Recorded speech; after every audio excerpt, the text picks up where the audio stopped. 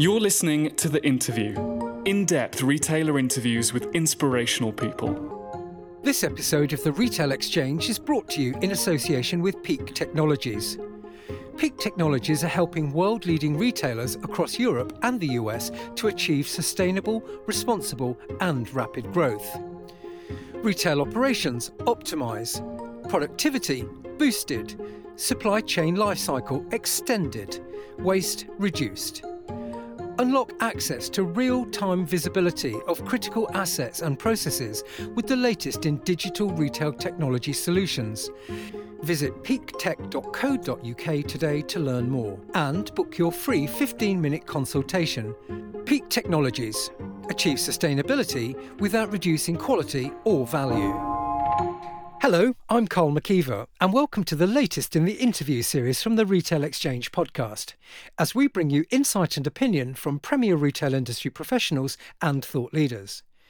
Today, I'm joined by Matt Alexander, co-founder and CEO of Neighbourhood Goods, as well as the brand's president, Ashley Shelton-Conger. Together, we explored the brand history of Neighbourhood Goods, the future of department stores, and the shift towards community-focused retailing. Here's the episode. Welcome both of you. It's absolutely fabulous to have you here, beaming bright eyes looking at me. We are beaming. First of all, Matt, you are the brainchild of the concept. What is Neighbourhood Goods? For those people who are unfamiliar, tell us about it. Sure. So we describe ourselves as being a new type of department store of sorts. So to the consumer, it presents in a fairly traditional way.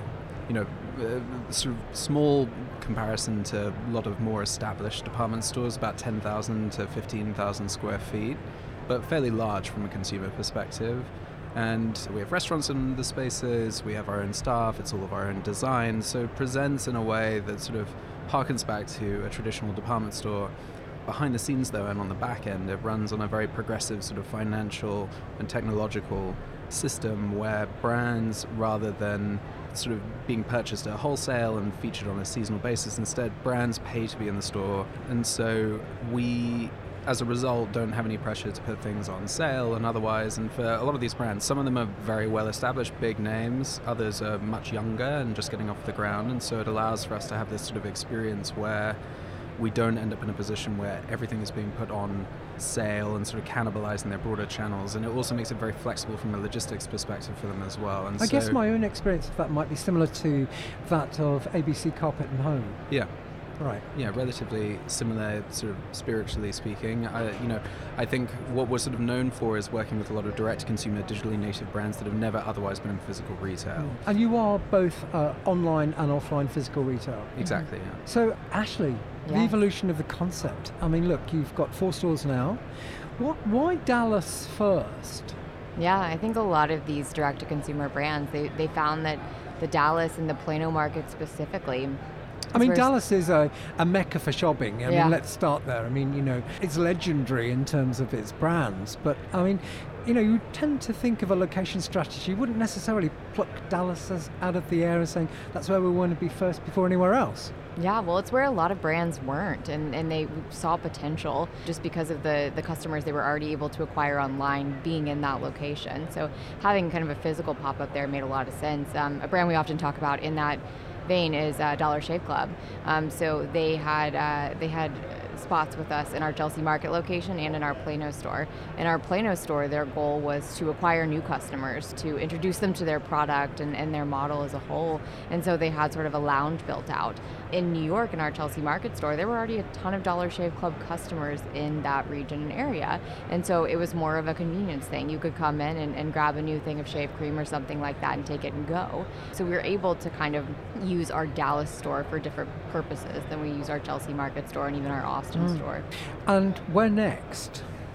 That's exciting. I mean, we haven't sort of been getting into all of it too publicly, but we have 2 stores that are on the way in California. Is this a breaking news moment? I'm feeling that we need to kind of do a bit of a drum roll here and, you know, we'll cut to commercials and come back. I mean, I won't sort of make it this sort of big moment, but yeah, we're about to open 2 in California, and they're coming very soon, both in Southern California. Can I push you for an even more defined map pin? I'll give you broadly that we have one coming in LA and we have one coming in Orange County. Wow. And Orange County will come first and fairly imminent, and then we'll have more to come further along in the year. We haven't opened a new store since before the pandemic, and so this is our first sort of return into that rhythm, and we intend to keep it up from here. So I can see why you went into Austin. I spent a lot of time myself there last summer, having a look at the retail and immersing myself in the neighbourhoods and things. And that's a city which is like grow, grow, grow. Yeah. So I can absolutely understand why you decided to put a store there. What strikes me as quite interesting, looking at the stores you have already, is they're very different in terms of look, feel, and profile. Is that something which is just happening by accident, or is that part of the thinking? Integral to it. Yeah, Okay. I mean, it's really crucial. I mean, I think, the retail industry runs on a currency of relevance, right? So we want to ensure that what we feature is relevant to a given area. And so it'll be different size, different format. We may have the same brands across all those stores, but with radically different products. In context of the Dollar Shave Club example, it wouldn't make sense to have an enormous build out in our space here, which is smaller, looks a little bit different, and serves a little bit of a different customer type. Whereas in Texas, we have the space, and it can serve a different customer in a way that sort of suits more of their mentality and what they're looking for. And so I think it's a really crucial component of what we do, and it continues. So when we open in California, each of those stores is going to be radically different from each other. So we yeah. can't expect kind of corporate to be putting down this footprint where everything and everyone has to look and be the same. No, not at all. I mean, we obviously have a very sort of particular approach to training, and there's a lot of underlying things, but otherwise the fixtures in each of our stores have all been designed and produced locally. They all sport sort of different look and feel. I think the big thing that really does sort of exist across all is more in that feeling realm, where we try to make it very welcoming, very approachable, easy to understand what you're walking into, where I think it could be very overwhelming if we really leaned more into the new retail concept and the model and everything else. And so we call ourselves a department store. We're not really much of a department store, but it provides a useful expectational framework for people that come in. So let's just have a look at the assortment then. What do you sell? Presumably it's a whole range of men's, women's, kids for the home, and I believe you also have a hospitality offer too. Yeah, we do. So it does range. We have Aesop in 2 of our stores, and we have working sinks where you can actually try out the product. Anything from a Pissenlit, which is the coat I'm wearing now, it's just sort of affordable cashmere, and they come in on a seasonal basis. We also have a marketplace offering where we have a lot of the really cool food that you see on Instagram that you have never tried before, fishwife, tin seafood, things like that, where we have that in store, and then a lot of those are also offered on our menus. So we have 2 in-house developed restaurant concepts, and we're able to feature those products, and you can try them on the menu and then take them home with you as well. And in terms of your approach to curation of those brands, I mean, so brands apply through our site. We also have a lot of great investors that invest in brands, and so we have a pipeline there. And then obviously a lot of brands talk to each other, and so we get some references and otherwise. So we have a pretty consistent inbound flow of brands. And the way we work with them is that some will come into our ecosystem. Ashley mentioned Aesop. They launched with us. It was meant to be a few-month engagement, but they've been with us for the best part of 3 years. And so we'll have some that stay quite some time. We have others like Pissenlit, which you also mentioned, that will be there for a minute, and then they'll come back the year following. And so we sort of allow for this level of flexibility there. So we're always representing the same product categories, but the brands within those and the products from those brands will just change quite regularly. And so we really do focus on saying no more than we say yes. Right. We want brands that come in that have a shared sort of value system and ethical system, and we look for things that we think will really resonate with a given sort of market. So and are you happy to take kind of big established brands, those kind of household names, or are you looking for the new, the different, the experimental? It's a balance. We've mentioned Aesop. They're big. They have a lot of their own stores, very well regarded. But it's a very interesting brand, great story, and it really suits our environment. You put those right alongside a brand like Maud in the sexual wellness space that's really just getting off the ground. I think we were their first physical retailer a few years ago. That starts to form a really interesting beauty and wellness sort of section where it balances out those younger brands with the more established, and then as well we try to also feature a small assortment of local brands at any given time as well. And so it obviously always fluctuates by virtue of our model, but we really do try to have a level of representation that includes very well established, offset by the sort of high growth newcomers. And presumably, Ashley, this gives you a great amount of flexibility about how you can reshape the store, seasonally, monthly, weekly, I don't know what the frequency, but continually offering something new to consumers. Absolutely, and that's what customers do come to expect with us. So every Thursday we launch new brands. Sometimes that's 2 new brands, sometimes that's 5 to 10 new brands. Over the holidays, I think it was like 11 new brands at one point in time. So it can be a lot, but that's what's exciting about it, is that we have this rotating curation, and then we get to tell that story, and we get to come up with a way that makes all of that relevant. We love these products, but how can they be used together as part of your lifestyle to elevate that lifestyle in some way, to make it better and kind of make it really tangible for the customer. Matt mentioned very briefly, just in passing, that filters into the way you do something like training, for example. But do the brands also bring the people to their space? I mean, the store is primarily our staff. So that is part of the consistent experience. There's a few exceptions to that. So we have a brand called Love Weld in the store right now doing permanent jewelry. So they have a welder in store, since that is a specialty craft. And we've had, physical trainers in store before with a product called Tonal, since that was more of a specialized deal. But primarily the staff is ours. Right. They call themselves storytellers quite frequently because they love getting to know those brand stories and telling them. And, we've even, to the Mod example earlier, the Mod co-founder had come in one time, and one of our team was telling her brand story, and she was like, wow, that was excellent. So they really trust us with those stories. So that's probably great for your teammates too, because they're constantly being remotivated by new stuff and new stories and getting excited about new things to sell. Yeah, what you hear from everyone is that they've been into the store and they've been like testing our staff on their knowledge, right? But the thing is, our staff know that that's going on and they really enjoy it. They love giving tours. We host events constantly. We host like anything from concerts to pitch days to cocktail product launches. classes. Yeah, I mean, it's a bit of everything. So you're trying to build a different kind of culture as well as a different kind of store. Yeah, I mean, I think, we use Slack as our underlying sort of communication system, and all of our corporate teams in it, but also all of our store employees as well. So everyone has access to everyone. So I talk to folks in our stores all the time, and we're sort of throwing around different ideas and collaborating on different perspectives. And so we try to have a really sort of open environment where we really embrace a degree of curiosity and fallibility, right? Where we know that that we're not always going to get it right, but as long as we're always trying to sort of challenge ourselves to get better and to try new things, that it carries us in a very productive and interesting direction. And so that's something that the folks in the stores really buy into, and it's only really lip service if they sort of get it in the orientation on day one and then never hear from us again. But if it's much more of a dynamic and sort of active relationship, it can really foster something quite special. So Matt, where did this begin? Where did this crazy idea kind of come from? Because look, you're operating in a sector and you're trying to kind of buck a trend in a sector. The department store market and model, many people said, was broken, it's over, their days are gone.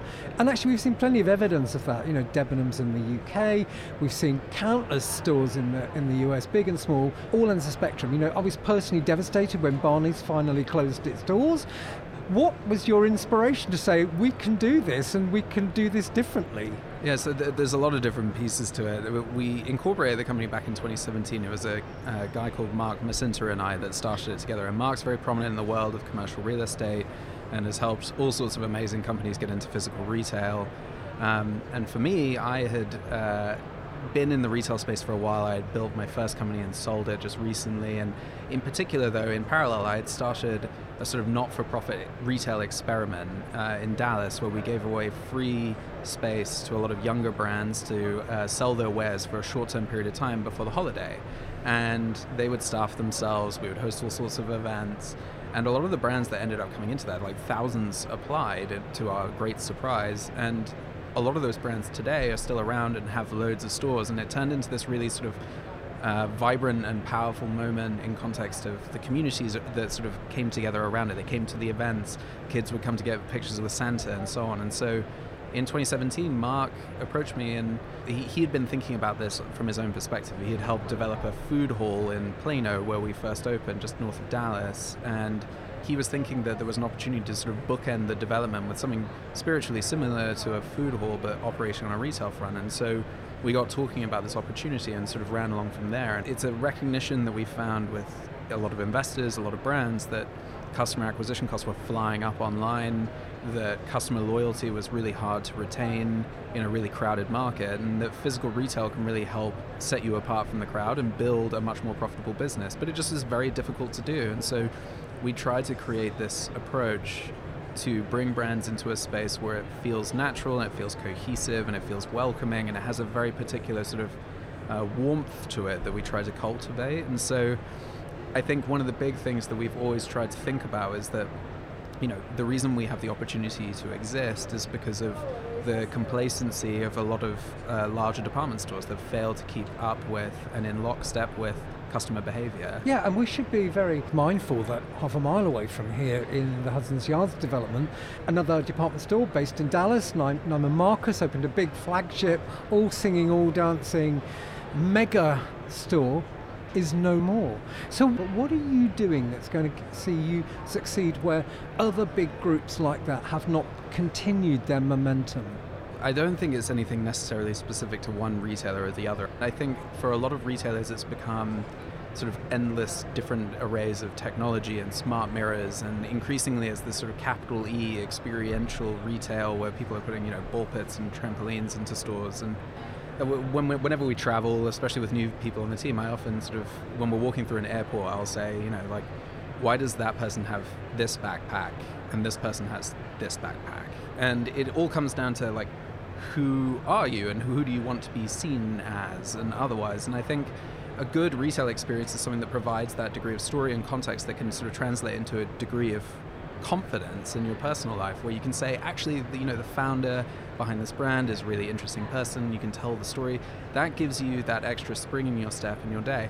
And I think websites, especially the direct consumer brands of the world, have done a very good job telling those stories, but a lot of retailers, in this sort of rush to just feature as much as possible in their spaces and to be only in these malls, it's hard to communicate that sort of context in a thoughtful and meaningful way. And it's no longer tactile. Right. And so that's where we try to play, and I think it comes down to just the quality and integrity of the products and the people. And I think it's trying to create a degree of autonomy for the folks that work in our stores so that they can sort of create a little bit more of that story and that feeling of their own. And I think, you know, people talk about authenticity in this industry, and it's mostly sort of a nonsense thing. But for us, it's very much about, you know, how do we genuinely allow people to be themselves, and that includes the customer. And so that will be a never-ending project. And I think the danger is when you think that you've just found the total solution for an indefinite basis, and that is not how retail works, because it's not how human nature works. And so for us, like, you know, there's a lot of ways we could set up our store. You know, there's ways we can make it more about like activations and marketing and experiences, or we can do it more in context of something more traditional and understandable and approachable. And I think for us, you know, you think about going into a traditional department store and it can be quite awkward and it can be quite anxiety inducing. And so how do you think about that level of comfort, and how do you treat people as unique people? A little bit one of my favourite pursuits these days is actually going into Macy's and picking stuff up off the floor or, you know, tidying up a table for them, because I just feel compelled as a shopper that I need to make it better for somebody else. And if they're not going to do it, well, let me help out. Yeah, no comment on that one. Are you a retailer or brand wanting to be at the forefront of tomorrow's digital transformation? More than 3,500 power players from across the retail and brand ecosystem will be uniting at Shop Talk Europe 9th to the 11th of May in Barcelona to reimagine and build the latest innovations helping customers to discover, shop and buy more. It gets even better. If you are a retailer or brand, this is your final month to be part of Shop Talk Europe's VIP hosted programme, which will entitle you to a free Shop Talk Europe ticket worth €1,895 and €650 hotel and travel budget. What's not to love? What's more, you'll be able to curate mutually matched meetings with the industry's most cutting-edge tech providers that align to your business. The final deadline for registration is 6th of April 2023, and the hosted meeting programme is already at 90% capacity, so don't miss the boat. To find out more, search Shop Talk Europe 2023 and register for tickets. This episode is brought to you by Peak Technologies. Peak Technologies deliver change that's good for your business, the bottom line and the planet. Consumers want to know that their favourite brands are committed to sustainability. That's a given.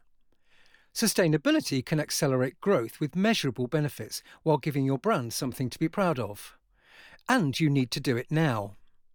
The point is, you can break the cycle of unreliable and outdated technology that causes endless disruption to the retail floor, stockrooms and supply chain technology. How? By leveraging the latest in mobility hardware, software and services to boost productivity, extend the life cycle of your supply chain. Get more from your investment by optimising processes and maximising the adoption of technology whilst also minimising your carbon footprint, reducing e-waste, and achieving responsible repair, disposal and asset recycling. Peak Technologies wants to see that change, to turn "we'll deliver change tomorrow" into change today. Discover more about Peak Technologies' retail and supply chain solutions. Get a free 15-minute consultation today. Visit peaktech.co.uk.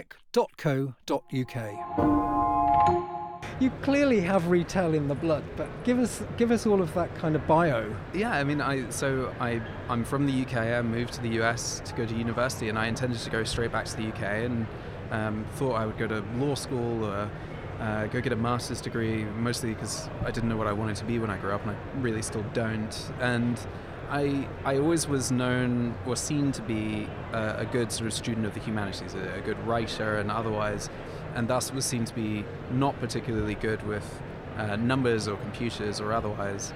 But that's actually where a lot of my passion was, and so coming to the US allowed me to study a blend of English history and computer science, and a weird sort of blend that I think is actually a lot more common now. And so I went into the corporate world from there for a couple of years, but while I was there I started writing about the industry and sort of trying to develop a little bit more of my own voice, turned into a podcast, and that turned into my first company, where I was sort of exposed to this retail world where everyone was really coming to grips with the storytelling piece, in particular in the digital context. Everyone was talking about editorial commerce and otherwise, and it was something that I cared about, just from the perspective that I cared about those stories and I cared about how you told them, and I saw it as a meaningful opportunity where a lot of people were hiring a huge volume of people to run a buying department or a partnerships team or whatever it was, and my perspective was much more that you just need a good editor, really, and that can be one person. And it comes from a love of print magazines that are very tactile and very beautiful and very inspirational and interesting and finite, and it sort of carried me into this direction of retail, which I never would have expected. And I think when I was starting this company, I had a real sort of existential crisis that I was like, oh, I guess I'm a sort of a retail person now.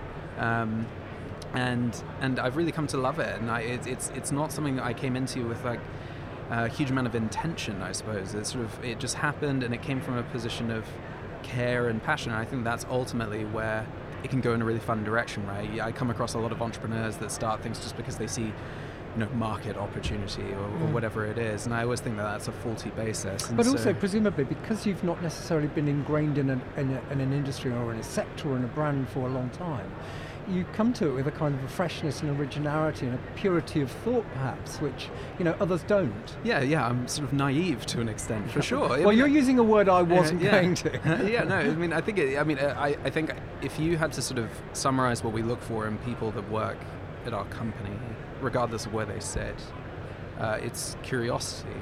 And I think that spirit of trying new things, not expecting everything to work out, and knowing that that's okay and that's part of the project. And so for me, I don't derive much ambition or momentum from money. I get much more energy from the prospect of contributing to a conversation larger than myself, and knowing that there's a lot of other people out there doing interesting things as well, and I love that piece of the job. And so, Neighborhood Goods sort of represents all these different aspects. It's editorial in many respects. We have an internal podcast that Ashley and I do together. There's obviously this feeling of doing new things constantly with new stores, new brands, our own brand. And so it scratches a lot of itches for me, and I think that's very much what's made it sort of just so fun to continue to build, because it's just not one particular thing. It's a lot of different things to a lot of different people, and it depends on your perspective. And I think approaching it from the angle that a lot of these larger department stores really just sort of sat on their hands for a long time, I think it gives us this real energy to do quite the opposite and to really be this pushing. is perhaps where being small and not being in separate silos and not necessarily having decades of historical data to have to draw on is kind of quite enabling in a sense. Yeah, I mean, we're definitely free. I mean, within the sort of financial parameters, obviously, but we're free to try things. Yeah. But I think it's also that, like, a lot of retailers have designed their branding to be the shiniest object in the room. They want to come across in a very perfect way, which is very difficult. Like you mentioned Macy's, like everyone's seen those pictures sort of doing the rounds of product on the floor and otherwise, and that's incredibly difficult to control and handle and otherwise. And when you're of that size, it sort of gets out in front. No, for it us. isn't. No, it isn't. It's just called having sufficient resource to do the folding. I mean, look, let's just knock that one very clearly on the head.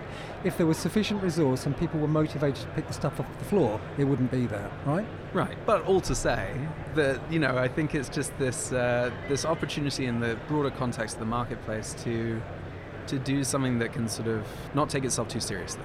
And I think that's really sort of missed in the space. So Ashley, the best partnerships are ones where there is a great deal of complementarity, but not necessarily total synergy of thought. How are you different in your background and experience and the way that you operate to Matt? We have very different backgrounds. I think that when we talk about art and science, like Matt is a little bit more on the art side, I'm a little bit more on the science side. So which brain is this? Are you the left or the right brain? I never know. Science is left, I think art is right. I've absolutely no I could be off on that. Mine are in the feet, by the way, both. But I think that it's just kind of trying to balance both those things out, because you can't over-index in one of them. I mean, I think as much as I want things to be process-oriented and templated, like that would break us. Like all of our stores, they have to be flexible. They have to be molded by the people who work there, by the communities that they're in. And so it's kind of about finding that balance together. And in terms of almost the division of responsibilities, where do the lines fall for you guys? You know, we actually are planning to have dinner tonight to work that out. Okay, wow. Not to Exactly. date this, Can but- I be a fly on the wall? I promise just to sit there quietly. Actually, that's not a promise because that would be quite difficult. I mean, I think based on our sort of history of working together, there'll be definition to it, but it'll be fairly fluid. I mean, I think there'll be moments where I'm the one really sort of spending a lot more time on people and culture, and there'll be other moments where that's really more of Ashley's purview. And I think it's just about how you adapt to the demands of the work. And so at the moment, we're going through all sorts of different projects, right? We're opening new stores, we're bringing in additional capital, we're doing all sorts of different transactions all in parallel.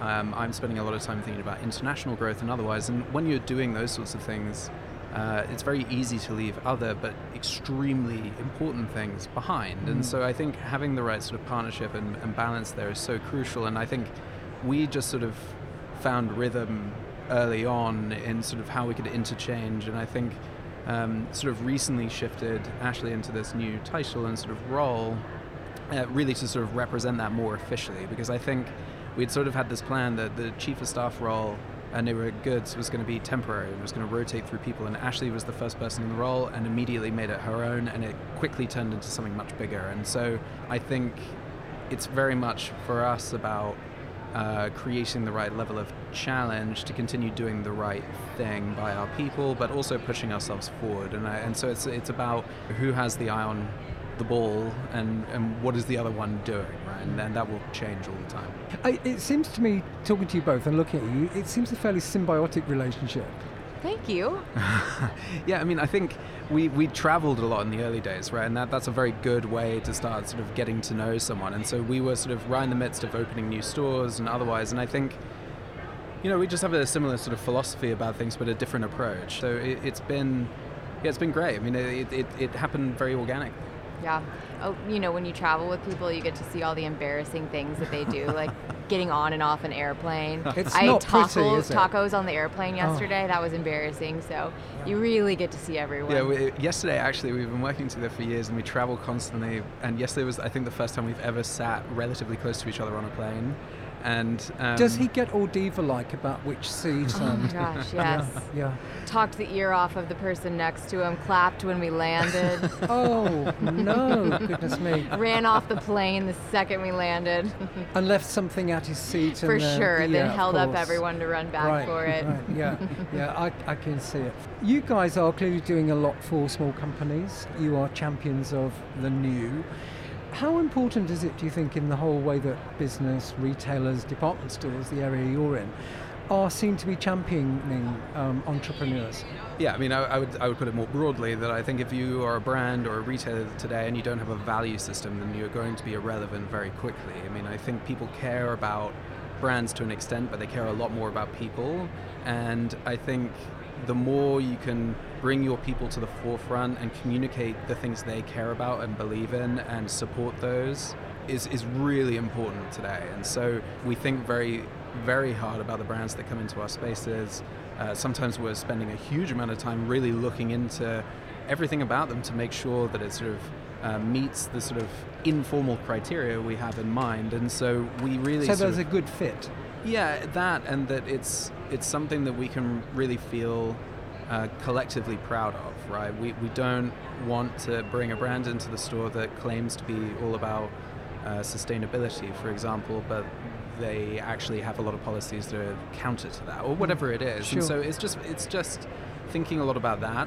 And so I think, for younger companies, yeah, we want to be a platform for them. We want to be a point of pride. We want to be something that they tell people, yeah, our first ever physical store was at Neighborhood Goods. And even for those that have done that they keep coming back and we come up with new and fun ways of sort of showing up in the world together. But the really critical thing, I think, is how we can do that in a way that exudes a very true and very genuine sort of perspective. And we're not perfect, we're all human, right? So I think we've really sort of kept this notion of fallibility at the core of our brand, right? I we're read going that's to get a it word wrong. that comes up on your website, actually. Yeah.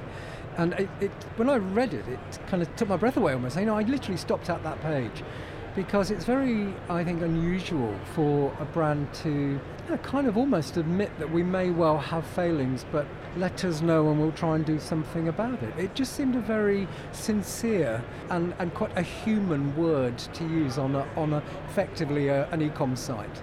Yeah, I mean, coming into 2020, we already had it as one of our core values, but coming into 2020, we entered that year on a real tear. We had just opened in New York, we were about to open in Austin. Fast Company named us as one of the top 10 most innovative retailers, and we were a year and change old at that point.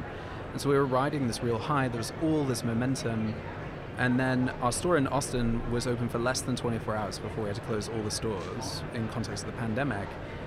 And suddenly we went from these highs to suddenly doing furloughs and layoffs. And Ashley mentioned it earlier, but I literally redeveloped our site so that we could really emphasize more in the way of buy online, pick up in store. And I think, we're not perfect. We're not going to get these things right every time. And I think if the more you sort of pretend that you are or you're going to, the more you're setting yourself up with more latitude for criticism and failure and otherwise. And so we're not immune from criticism, of course. It's more that we're a collection of imperfect people that are trying to go and play with this big idea. And to some people it's a real estate company, others it's a media company, others it's a retail company.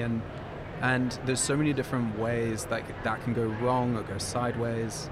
And I think that's an important aspect of the story. We haven't opened a store since Austin, right? And it's not for lack of wanting to, it's just the pandemic and sort of getting out of that headspace is difficult. And so that's where we are now, and it feels great, but obviously things change constantly. And so you have to take that, you have to keep it in mind constantly. And when you're in such an exciting phase of the company's development and clearly of growth, there's a lot to keep you awake at night. How do you switch off? I mean, I've been doing the entrepreneurial thing long enough to know you need to celebrate those wins, you need to feel those losses, but you can't go too deep one way or the other. The other is that you need to create boundaries, right? So I have little rules all throughout my life. Like, I don't look at email until I've had coffee in the morning.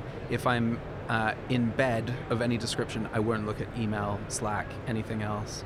These days with iOS 16, they added a feature called focus filters, and it allows you to set your phone into a given focus. And so I have a lot of automation set up there, so it just sort of tunes out certain apps and otherwise, so that I can just sort of control when I'm engaging with it. It's not about switching off, because I have to be available, of course, right, if something happens. But it's about how you manage that.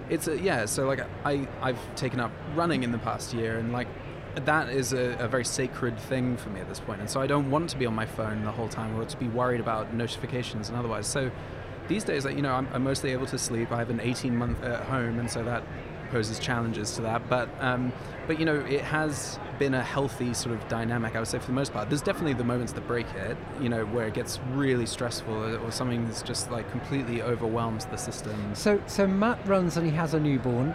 How do you switch off? I also run. And has a newborn. And I have a newborn, okay. so, but... So you can do kind of the whole cross-parenting tips and... Yeah, which is nice, honestly, to have somebody that you can talk to about that. I think my schedule is a little bit less diligent. I'm a little more chaotic with it. But I do meditate, and I do try to do like one fun thing a day. I didn't know Ashley had a daily fun thing, but that's great news. My fun thing is probably really embarrassing every day. I'm just happy to get through, to be honest. Yeah, I don't know. I mean, I think it's just... we are big believers as a company in work-life balance, and it's not always perfect. Do you have pets? Yes. Yeah. What pets do you have?